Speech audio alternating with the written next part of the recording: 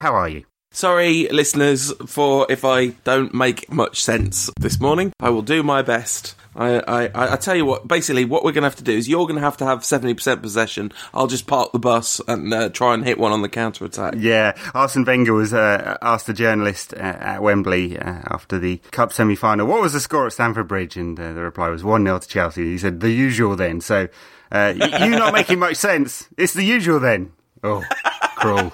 Banter. Early morning banter. Yeah. So, what do you make of this? Because there's kind of two schools of thought. One is that United completely dominated that match, at 70-odd% possession, 15 shots, and Chelsea just parked the bus at home to champions-elect, and how sad it is that the champions-elect feel the need to do that, or how positive it is for United that we're now that good. That's one school of thought. The other school of thought is, I'm struggling to remember a time that Courtois really had to make a difficult save, and for all that possession, it just wasn't that effective. Where are you on this one? I think, as is almost always the truth, lies somewhere in between, because from my perspective, the very good news about that game was that the system clearly works and that players can clearly play the system. And the bad news about that game is if you take certain key pieces out of that system, then it's going to be considerably less effective, because basically if someone had been playing where Rooney was and Rooney had been playing where Falcao was, I can't imagine it would have been quite as ineffective as it was. Yeah, someone being Michael Carrick. And so, I mean, a key cog, right? Massive difference if Rooney had been up front with just a little bit more movement than Falcao offered, and Carrick sat at the base. Although I thought Herrera was very good until he got clattered by Didier Drogba. But surely he's the key missing piece, Carrick, in that. Yes, although I think if Blind had been fit, I know you consider him a very significant downgrade on Carrick, but I think if Blind had been fit to play that role, that would also have been a lot better than what happened. I think it was that Carrick is injured is bad, that both of them are injured is something of a disaster, really. Yeah, it was for United. And in a way, United were extremely unlucky that injuries came in the same positions, right? So Van Gaal was bemoaning the fact that Evans is suspended and Rocco and Jones are out. So, 3 central defenders missing there and then 2 defensive midfielders, and that caused the change. In the end, Van Gaal didn't change too much, and he dropped Rooney back into midfield and brought Falcao in up front. And it's pretty much the team I would have thought, except for I would have had Di Maria in the side, but in a kind of bursty fashion, because he's the guy that's more likely to create chances, and Rooney up front. But would that have made a difference? I don't know. Maybe not, given how camped Chelsea were in their own defence yesterday. But it also shows another thing, that United do need to spend some money this summer. It's just that tiny little difference, and we can kind of bemoan the fact that Chelsea parked the bus at home. But, in hindsight, although we didn't predict it last week, it was kind of obvious Chelsea just need to not lose these games against United and Arsenal. And what does Mourinho do when he needs to not lose? He parks the bus. So there's just that tiny little bit of difference. So if United had another top quality central defender or a more aggressive midfielder, or, a winger that could actually make a real difference, then maybe that would have made the difference yesterday. People are slating Mourinho for it, but if I was a Chelsea fan, I would be perfectly content with that performance, because, he earned that performance across the course of a season. That game was really simple for Mourinho. Losing it would have been quite bad. Drawing it or winning it is very good. This is not a game that Chelsea had to win by any stretch of the imagination, but it's a game that they could really have done without losing. And I think he exploited United's weaknesses quite effectively, because there was always going to be a weakness in cohesion, in terms of attacking cohesion. So defending really deep magnified that, and they were always going to be vulnerable on the counter-attack.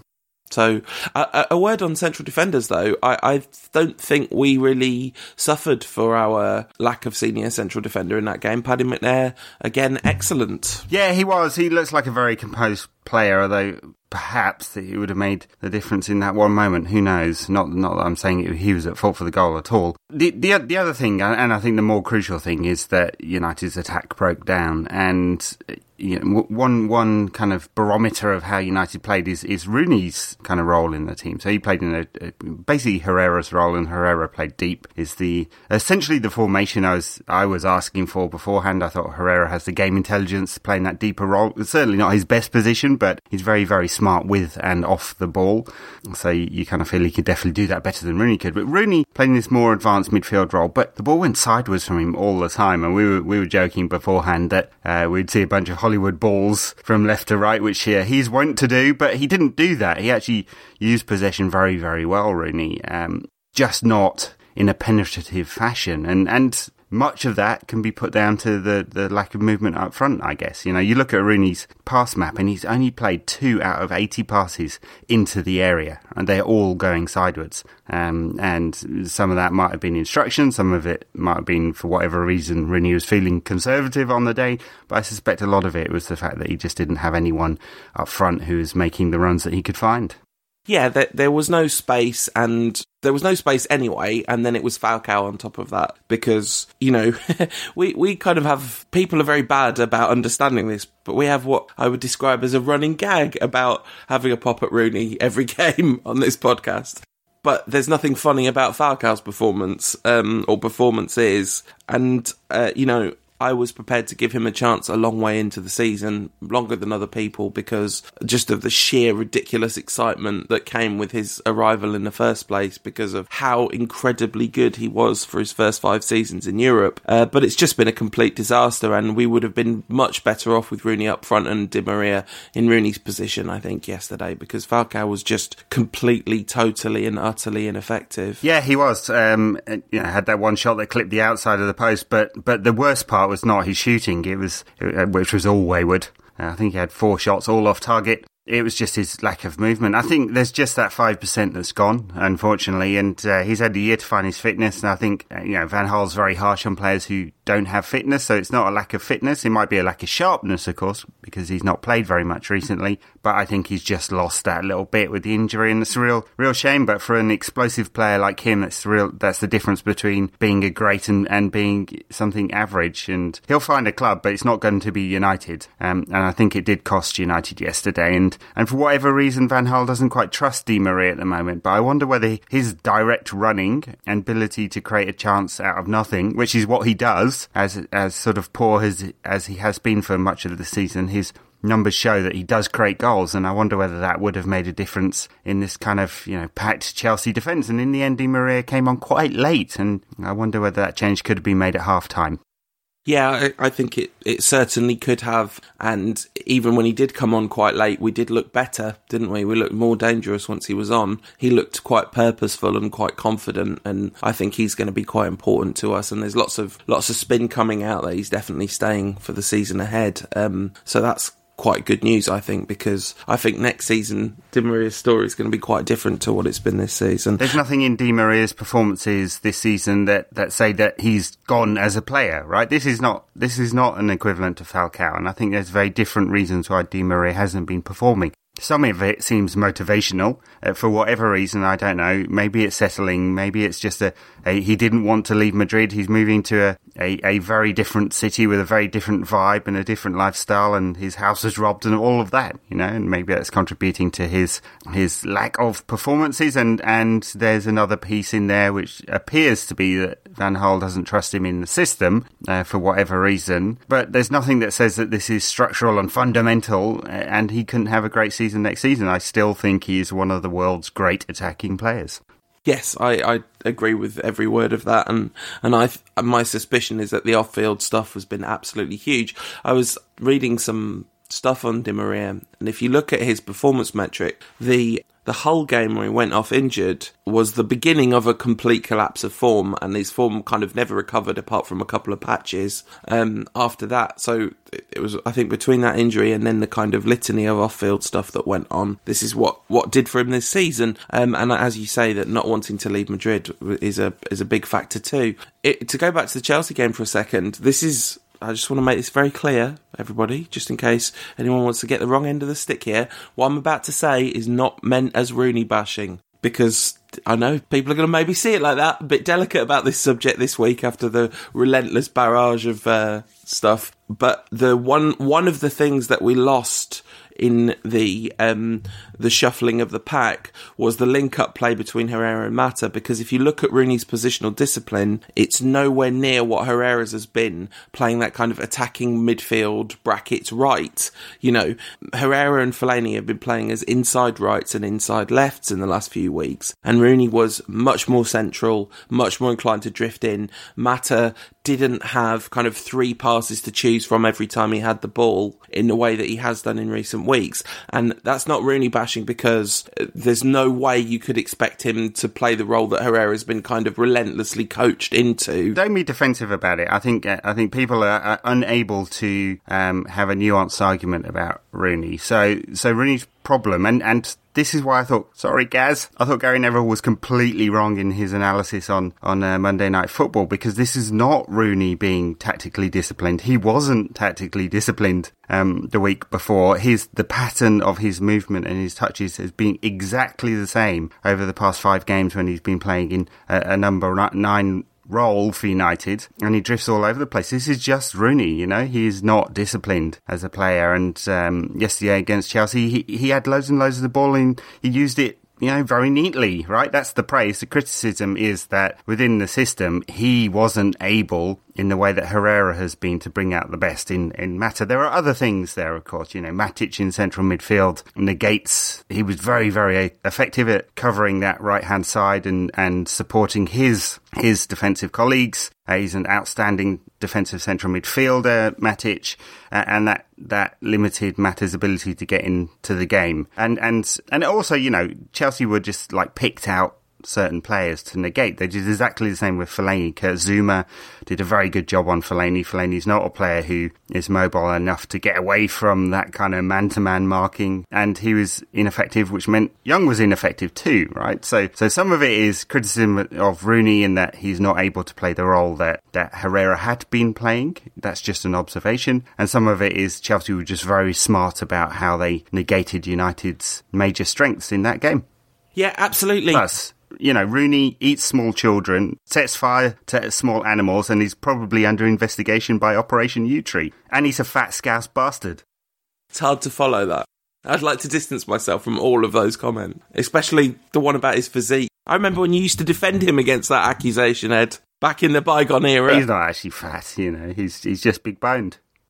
So, I mean, yeah, I think that the one thing that is worth saying about Rooney in a pure positive from my perspective is that the one thing he's done very well is captain the side, and I'm really shocked by that. And I remember us having a chat about this a long time ago when he just put a few kind of composed captaincy performances in a row, and you know, you were saying, hey, let's reserve judgment for a bit. And I think there are a number of factors as to why he's been successful. And I think the main one is that it's a very new squad, and that the players that have come in, there's a very different feel to that dressing room now than there would have been even last season. And he's very respected, isn't he, in around Europe and all that kind of stuff. There's a different perspective on Rooney, and he's kind of played into that very well, and I think he's done a very good job. You see him talking to the referee, and he keeps his calm most of the time, but he is also putting United's case forward all the time, and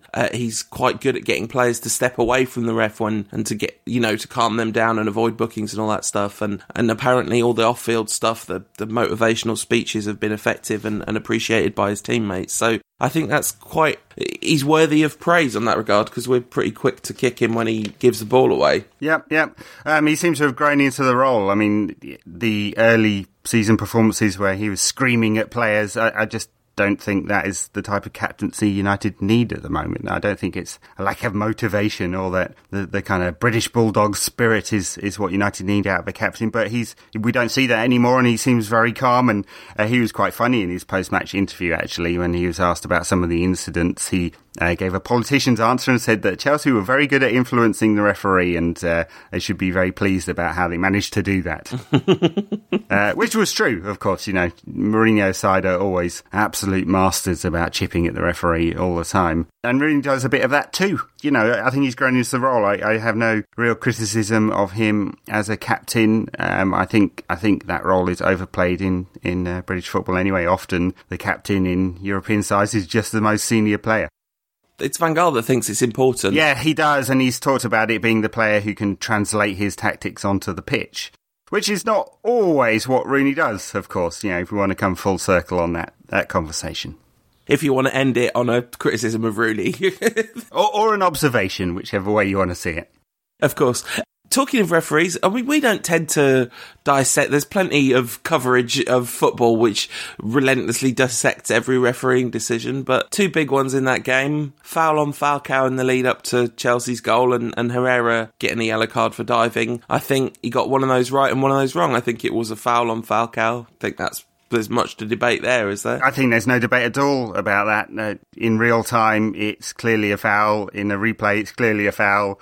Later, because I'm some kind of masochist, I then watched the game again on Match of the Day, and Robbie Savage appeared to be the only person in the country, bar Mourinho, who didn't think it was a foul, which had me throwing things at the TV. I don't know why I bothered. Clearly a foul. And Herrera, he's tried to buy the foul, but millions of players have done that over the years and got the decision. So we can talk about that being a brave decision, but the next time a player goes over someone's legs, I hope everyone's also saying that definitely wasn't a foul, because we can wipe out Gary Lineker's 2 penalties against Cameroon in 1986, every penalty Michael Owen has ever won, and Rooney's penalty that he won against Arsenal to end their 49-game unbeaten streak, and a whole bunch of others. And just to avoid all the tweets, Gary Lineker's penalties against Cameroon in 1990. Was it 1990? Well, there you go. Well, I'm getting old, so I'm forgetting. Yes. 86 was Paraguay and then Argentina. Yeah, that's very true. Yeah, that tells you how old I am when my football references date back to the 80s and 90s. So. Yes, absolutely. Although that one was 4 years more contemporary than you thought it was. So, all in all, I was really heartened by that performance against Chelsea. It was a bit frustrating that we didn't make any kind of breakthrough, and yet it illustrates that there are a few players that the squad just can't do without. But all in all, I think it's a proof of the effectiveness of Van Gaal's system, really, that we're able to go to Stamford Bridge and force Chelsea into that kind of reactive position. And all I kept thinking was, we'll see you next year. It's going to be a very different scenario of course we don't have any idea whenabouts in the season it'll be, but I would imagine that that's going to be the two teams competing for the title next season, unless Klopp somehow does rock up at Manchester City. We should talk about that one. Yeah. In a little bit. So next season, what does it mean for United? United are clearly going to be a lot closer than they are now. They're 11 points behind Chelsea now, which feels like a lot, but it's probably fair over the season. Chelsea are completely and utterly consistent, and United haven't been, at least in the early part of the season. So I think that's fair enough. I think United will be a lot closer and get the summer right. It doesn't need to be spectacular, you see, this summer. I mean, depends what happens with Falcao, but, he's off, right? So United may well need another striker, but it could probably be a younger one if Van Persie's not off. And then filling those positions that we've already talked about last week, right back, centre back, defensive midfielder and a winger. And that feels like a lot of purchases, but a similar number of players are going to go. And then you've actually got a squad that will be very, very close to challenging for the title next season. Not that far away, and you're absolutely right. All that criticism of Van Gaal and the style and stuff can go out the window now, because he's found a system that works. He's sticking to it each week, which he wasn't. It's so frustrating for weeks on end, a different system every week. The criticism now is that he took too long to find that. Not quite sure why that he took so long. I mean, injuries played part of it, but also I think some indecisiveness there. But he's found it. It's working. It's good. United are very slick on the ball. Just need that extra couple of %, and I think we can look forward to a very positive season next year. Yeah, I think it's probably just about time to lift our transfer talk embargo, isn't it? Given it's sort of the second half of April, and we've only got a couple more podcasts left, really, before the end of the season. This week, lots of very definitive discussion from journalists about Nathaniel Klein as a sort of done deal, and the general gist being that Hummels, Depay and Klein are are in the bag for United. Whether this is just one person saying it and it getting repeated confidently around the place, I have no idea. But what would you make of that if that was our entire summer? If that's the entire summer, I think it would be just a little bit short and would be at the risk of certainly in central midfield of not being able to compete if a similar situation occurs again. So, Michael Carrick's going to be another year older. He does get some injuries. Sometimes he starts the season slow. Do we trust Daley Blind to play in there against world-class opposition in the Champions League? Maybe. Or maybe not. So I think that would be a little bit short. But let's talk about the players. Hummels, I think, is Europe's outstanding central defender, at least in the top three or so. So I think he would be an excellent purchase. Maybe harsh on players who've done well this season. So Rojo and Smalling in particular have been very good. Jones, not quite as good, although not far off. Evans, terrible. But it does mean that two of Smalling, Rojo and Jones won't be playing each week. Harsh on them, but their fitness record, Jones injured yesterday. Van Gaal said he injured himself, which I thought was a very funny way of putting it, but probably not far from the truth. So I think United do need that central defender, as harsh as it is on them. Clearly need a right back. It's such a shame. I think in a way that Rafael has so much to offer. I mean, he does have his faults, but do you know what? People who observe Southampton every week will say Klein has his faults. So Rafael is at his best is I don't think a downgrade on Klein. So United are going to spend the best part of £20 million on a right back. It doesn't feel like much of an upgrade, although it's an upgrade from Tony Valencia, of course. So, fair enough on that one. Depay, very exciting player. As I said last week, I haven't seen much of him this season. Everyone says he's had an awesome season in Holland, and he's matured from sort of 2 years ago at the World Cup. So that's certainly filling in one of the positions. And then the one that we're missing is, I think, central midfield. And then, maybe a striker, just depending on the system. I suppose if we're playing one up front, it's not as needed. And maybe Van Gaal trusts Wilson more than we think he does. Yeah, I think the Klein thing is interesting. This is my prediction, which is not meant to be a dig at Klein by any means. But my prediction is that if we sign Klein, Valencia is going to play a lot of games next season at right back, because to me, it's pretty clear that Van Gaal quite likes the way Valencia plays, because he's so cautious in possession that he just never loses the ball, because he doesn't lose the ball enough, if you know what I mean, old Tony V. And his defensive positioning has improved throughout the course of the season. So, yes, a lot of money to spend on a player who, as you say, isn't necessarily a huge upgrade on Rafael. I think the key problem with Rafael is fitness, isn't it? It's whenever he's playing well, he gets an injury. So this is why you kind of need to upgrade Rafael, even though I love Rafael, obviously. Hummels, I mean, what do you make of the fact that he's had a bit of a mixed season this season and a few injury problems of his own? He's always had some injury problems, so I'd say that's a consistent theme through his career that he's had injury problems. I mean, not super serious ones all the time, right? So not talking about an Owen Hargreaves situation here. Inconsistent, yeah, well, the whole of BVB has been inconsistent. Had a horrendous start to the season and picked up over the second or latter part of the season, and they'll finish about mid-table, probably, just outside the European places, and that team's obviously going to break up now. So yes, he's had an inconsistent season, but I think just the quality is tremendous. He's fantastic on the ball. His positioning is absolutely brilliant. He's a very sound defender, very, very sound defender. And the only problem is he's not super quick, but he's not slow by any means. I've seen some commentary, especially during the World Cup, that from the BBC team that tried to make him out as being slow, and that's definitely not true. He's not slow, but he's not super quick. But his reading of the game is so good that it doesn't matter too much. So I think he'll be a fine signing for United. And, in the way that you're predicting that Nathaniel Klein might not be a starter in the United side, I think Hummels will turn out to be. Brilliant. And while we're talking about Hummels, I guess this is as good a time as any to talk about Kloppo. He got his timing wrong by a year, didn't he? He certainly did. Oh, God, wouldn't you have loved him? Oh, look, I'm a massive fan of Van Gaal. I think there's a lot to like about him. He's grown into the role, or his team has grown into the season, and I think he'll be a huge success at United. But he's short term, right? He's going to be here for 3 years, and then he'll be retiring off to his beach hut somewhere, and well earned retirement. Klopp would have been a long term option and great fun, and he produces really exciting sides. So there's just a hint of disappointment, I suppose, that he's got it a year wrong. Not that I'd want to swap them out or anything like that. Klopp will be a fine manager somewhere else, and United have got their own very fine manager. But if it had been slightly different, and if he had taken the role last summer, that would have been fun, wouldn't it? Yeah, it really would. I really like Klopp. I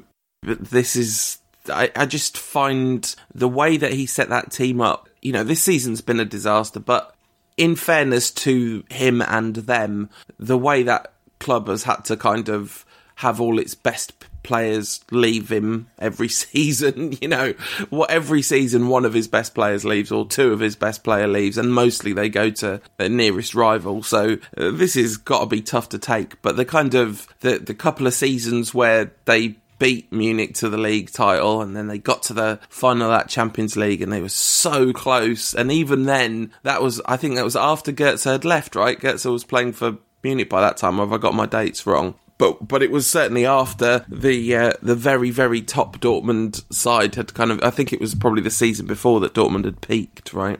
So it was slightly after the prime, but he still managed to give him a heck of a game. And that semi-final of the Champions League that season was just extraordinary, an extraordinary performance, one of the best I've ever seen. So, yeah, I think whoever gets Klopp is going to be pretty lucky to have him. Do you think he's coming to the Premier League? Would that be your guess? That would be logical, I suppose. I mean, all sensible reports say that he turned down Barcelona last year, and that may or may not be true, but it seems like it probably is. And why would he take a step down from that in Spain? I think he'll probably come to England, but it depends what the opportunities are, because there's likely to be an opening at Manchester City, but it doesn't feel like a good cultural fit. Is he prepared to sign up for the short-termism there, knowing that if he doesn't win the title, he's out of a job, basically? Well, certainly if he doesn't win the title in the first 2 seasons. So, which of course he got a very good chance of doing at Manchester City, but doesn't seem to fit with 7 years at Mainz and 7 years at Borussia Dortmund trying to build a side with young players.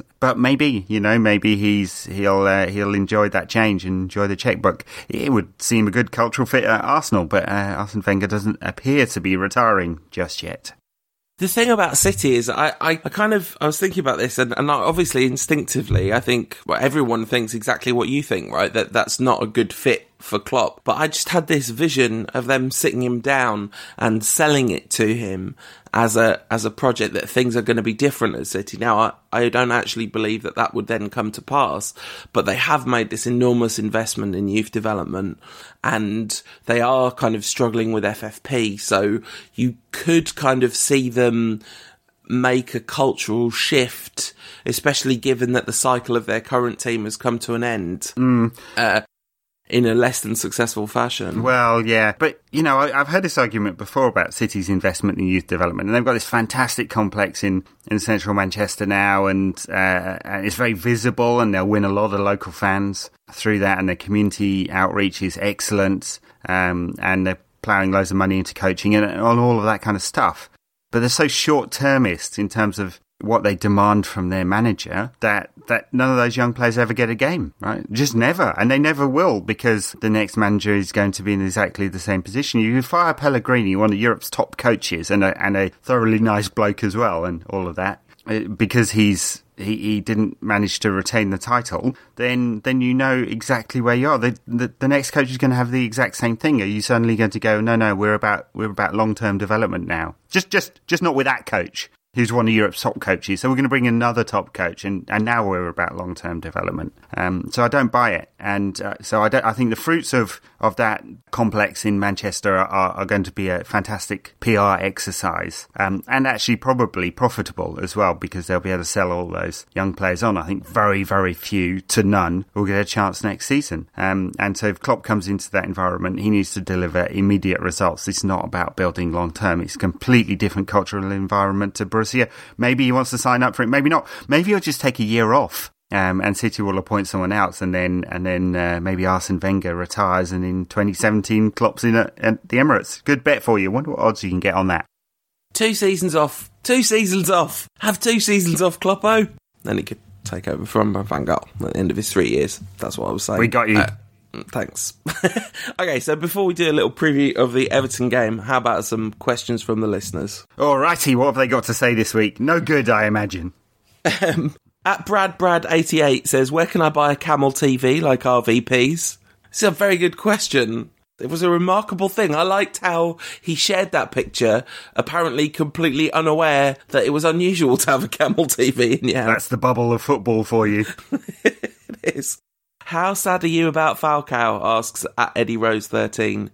I am very sad about Falcao. It's like a beautiful dream that happened and then didn't happen.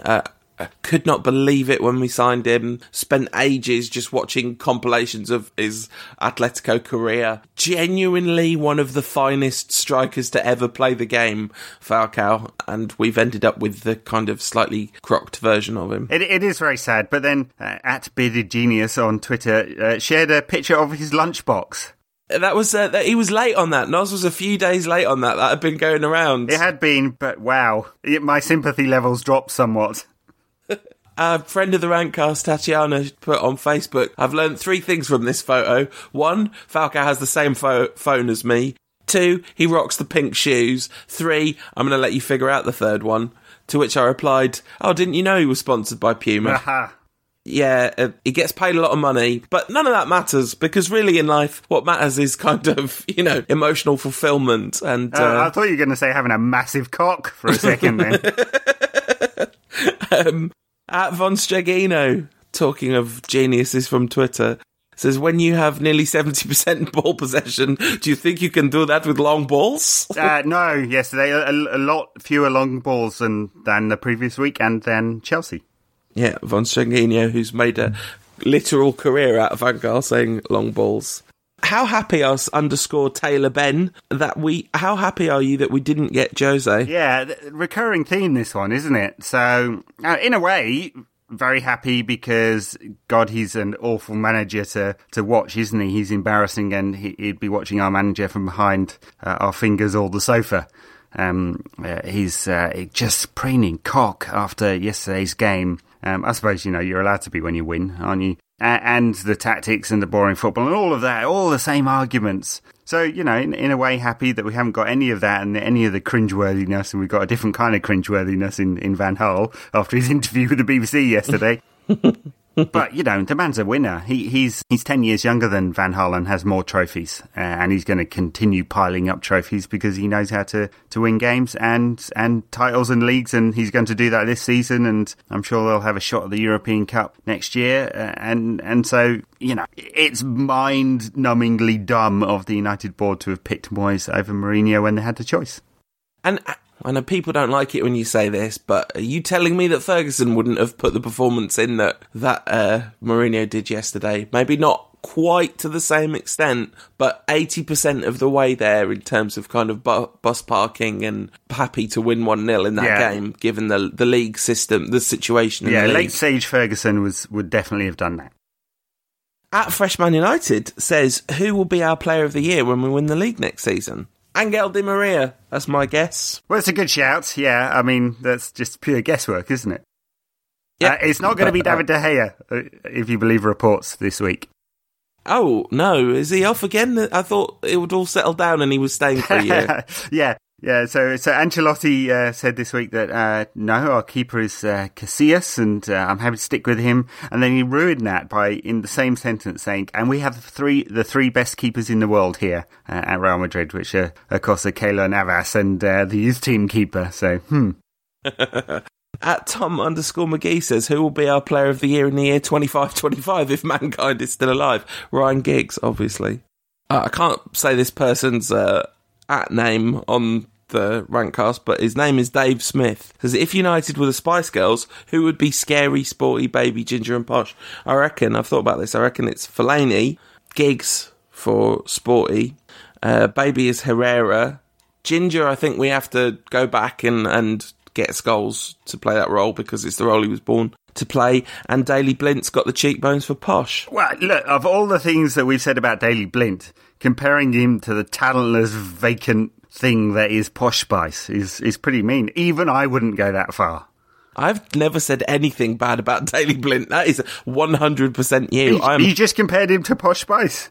Only his cheekbones. That's the worst thing you could possibly say. Wow.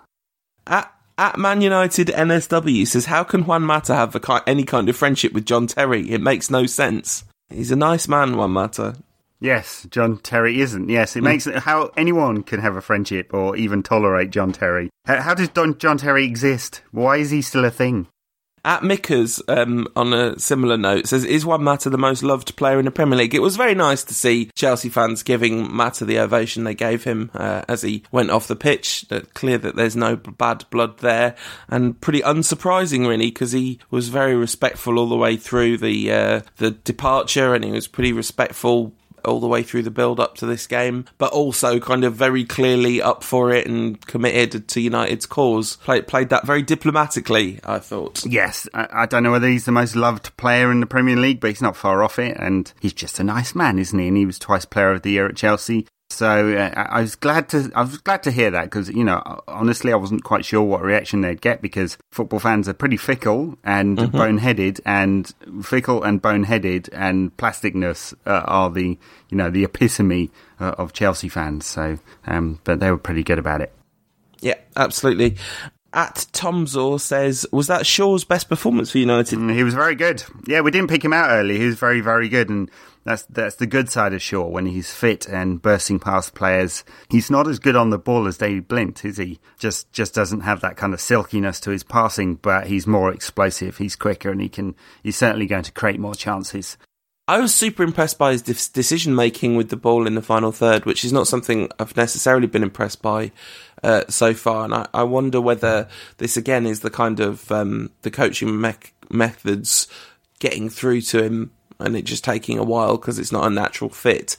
But yeah, I thought he repeatedly picked out the right pass when he had the ball in by the byline or in the box or whatever. An all-round, a very impressive performance from Shaw. In an attacking capacity, he didn't really have to do much defensively, did he? Very, very true. Although, he was up against a high-quality player, albeit one who's not had a wonderful season, in Oscar, sort of down the right-hand side of Chelsea's attack-ish, if you can call it that. But I thought he was very good yesterday, and that bodes well. I just hope he can keep himself fit. There was an article, I think in the Daily Mail, just before the game, basically saying, where's it all gone wrong for him? And basically pretty much saying he's finished. I mean, it's newspapers, right? So you have to swing to one end of the spectrum. Hyperbole sells, and a kind of, he's done all right, but there's more to come. Isn't a great headline. So he's done all right, and there's more to come. Is my headline, and I think he'll be a very good acquisition for United. Just got to stay fit. Yeah, absolutely. So, one of the things we'd like him fit for is the game against Everton, which is a much tougher proposition than it would have been a little while ago. Everton on their best run of form of the season, by miles. Got some players who can do some damage. I suspect they won't park the bus. And this is going to be a possession war, isn't it? Who's going to get to keep the ball? Both teams definitely want to do that. Yeah, well, that's just the way the Everton play. I mean, they had 60-odd% possession against Burnley yesterday in another win, and we're facing them at the wrong time. I guess, when we've been to Goodison Park and had trouble over the years, it's been much more when they were up and at us and direct football and big dunk and all of that, hasn't it? I mean, at least that feels that way. But it's going to be a very tough game for United now. And the actual run-in, we felt like this sort of past few games was the really tough bit. Liverpool, Tottenham, City, Chelsea. And it was. But Everton away, Crystal Palace away, Arsenal at home, you got some teams all in decent form there. That's not looking so easy now, is it? And suddenly you're going, top four. I'm not doing that, just to be clear. Maybe it should be, but I'm not. Well, I mean, that third, fourth place thing is important, and we could look back on it and regret it if United don't secure third. So, or, second or third. So this game is important, and it's looking like a tough game. But that said, I don't think anyone in the United squad will come out of the game at Chelsea having dominated there and go, our confidence is shattered. Nope. Van Gaal had talked about confidence being shattered earlier in the season. I don't think that's the case now. So I think United will go to Everton feeling confident, will boss possession because they play the same way, but they're just a better team, and hopefully get a very positive result. Yeah, that's pretty much exactly how I see it going. I have to say I'm very optimistic about this one. You mentioned Palace. Of course, they've just lost 2-0 at home to West Brom this weekend, haven't they? So maybe the Pardew wheels are finally coming off. Be a little early to say that. And of course, the opposition manager certainly would have known that squad pretty well. But yeah, Everton, I mean, Roberto Martinez, lots of United fans taking a good deal of joy in Everton's collapse because of Everton's fans being so snotty about United getting Moyes. I have to say, I have always slightly sided with Everton fans on that particular front. When they were singing stuck with Moyes, Man United, I sort of pretty much how I was feeling about the situation at the time. So I'm pretty glad that Martinez has got them playing some sort of football again, because kind of like it when managers who attempt to play the game in an aesthetically pleasing way end up having some success rather than it all falling apart for him. Yes, the criticism with Martinez is he's so one-eyed about that system that he isn't able to develop any kind of plan A and a bit, let alone a plan B. And that, you know, as soon as teams work out how his side is playing, then they're in trouble, and that's why Martinez is very lumpy over his career. We'll see. I mean, it's finally coming good for Everton, and it's going to be a tough game for United. But, you know, I suppose we ought to do predictions, but, you know, I think United are going to go there and win because we really do have to. Absolutely. I think, obviously, players coming back from injury is crucial. I can't see... I'm sure Blint and Jones will be back, given that they were possibly going to be fit for this game, even. The fact that he didn't mention any possibility of Carrick being fit for this game makes me think probably... Because there was, before the Chelsea game, there were quite a few people going, oh, maybe it's mind games, you know. Maybe he's trying to slightly mess with Mourinho. And somebody, Dan Dawkins on Twitter, made a really good point that given that Mourinho is such a reactive coach, it'd be quite a good time to pull out your first mind games of the season. But Louis van Gaal has just played the entire season with a completely straight bat in terms of injuries. It's been really easy to predict lineups all season because he's basically told you who's going to play and who's not going to play at that Friday press conference every week. Just totally honest about who's fit and who's not, so I can't imagine Carrick's going to be back. No, and a calf problem, which is what he's got, can take a little while, so he'll be touch and go, even if he was fitter than Van Gaal made out. I wonder whether Van Persie will be back, because I wonder whether I guess it depends on whether Blint's back, because if he is, then Rooney can go back up front, but you wonder whether, if not, it'll be Van Persie up front, and that will not be great in a slightly different way to Falcao not being great. Imagine Van Persie won't spend quite so much time dropping deep as Falcao did, but a rusty Van Persie is not what we need leading this line, is it? No, I think you'd do anything to get Rooney back up front, to be honest. I mean, Falcao's performance was horrendous, and you're right, Van Persie won't run the channels in the same way, or not that Falcao actually ran the channels, he just dropped deep in search of the ball, you know, had sort of 2 touches in the penalty area the whole game. Van Persie just has been really static for most of the season, though, and that's, save for just a couple of games that we highlighted here, it's been a very, very poor season from him, but probably a better choice if Blint isn't back and Rooney has to play in midfield. I would do anything to get Rooney up front, though, given what happened at Chelsea. You want the cutting edge, and I think it would just be mad not to push Di Maria into the side and just go in an attacking sense to Everton, because we are going to have lots of the ball. But hey, that's me, you know, Van Gaal sees it differently, so, you know, possibly you're right, Van Persie will come back into the side. No, I think if I was going to predict what I just said or you just said, I think I'd go with Di Maria coming back. And I'd like to see that. I would like to see Di Maria reincorporated in the team. The rumours going around that he's been kind of impressive in training, and I have to say I'm not surprised by that, given what we've seen when he has come onto the pitch. He has looked really lively again and up for it and trying to make an impact. So yeah, I'd like to see Van Persie in the side. But as you say, and you know, to talk about Rooney again, it would be really good if Rooney was playing up front. For all his many faults, he's our best option there at the moment, by a mile. Agree. Yeah, so what do you reckon the score's going to be? I think United are going to win 2-0. Okay. I think that's reasonable. I think we've looked a tiny bit shaky at the back again recently. There's been a few goals conceded. 1 in the last game, 2 in the game before that, 1 in the game before that. So I'm not going to predict a clean sheet. I reckon 3-1, because we're going to play a better attacking lineup and it's going to work better. 3-1. Stupidly positive from us there. So clearly United are going to lose 1-0 and Big Dunk is going to score the 90th minute header. Oh, classic old Big Dunk. That's you being old again, Ed. Yeah.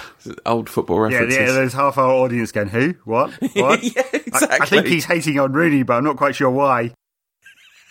All right. So, thank you very much for listening to the show. If you like it, we'd really appreciate if you would rate us on iTunes. That'd be awesome. And feel free to subscribe to the show using whatever podcast software you use. Then whenever the show turns up, because we're not be able to guarantee what day it will come out. So if you subscribe to it, you can just listen to it when it arrives. And with that, we will see you next week. Very good. Well, enjoy your week, folks. Don't be too sad about losing to Chelsea. We were the moral victors in that one. I think we'll be feeling a lot better next week after victory over Everton. Absolutely. See you next week.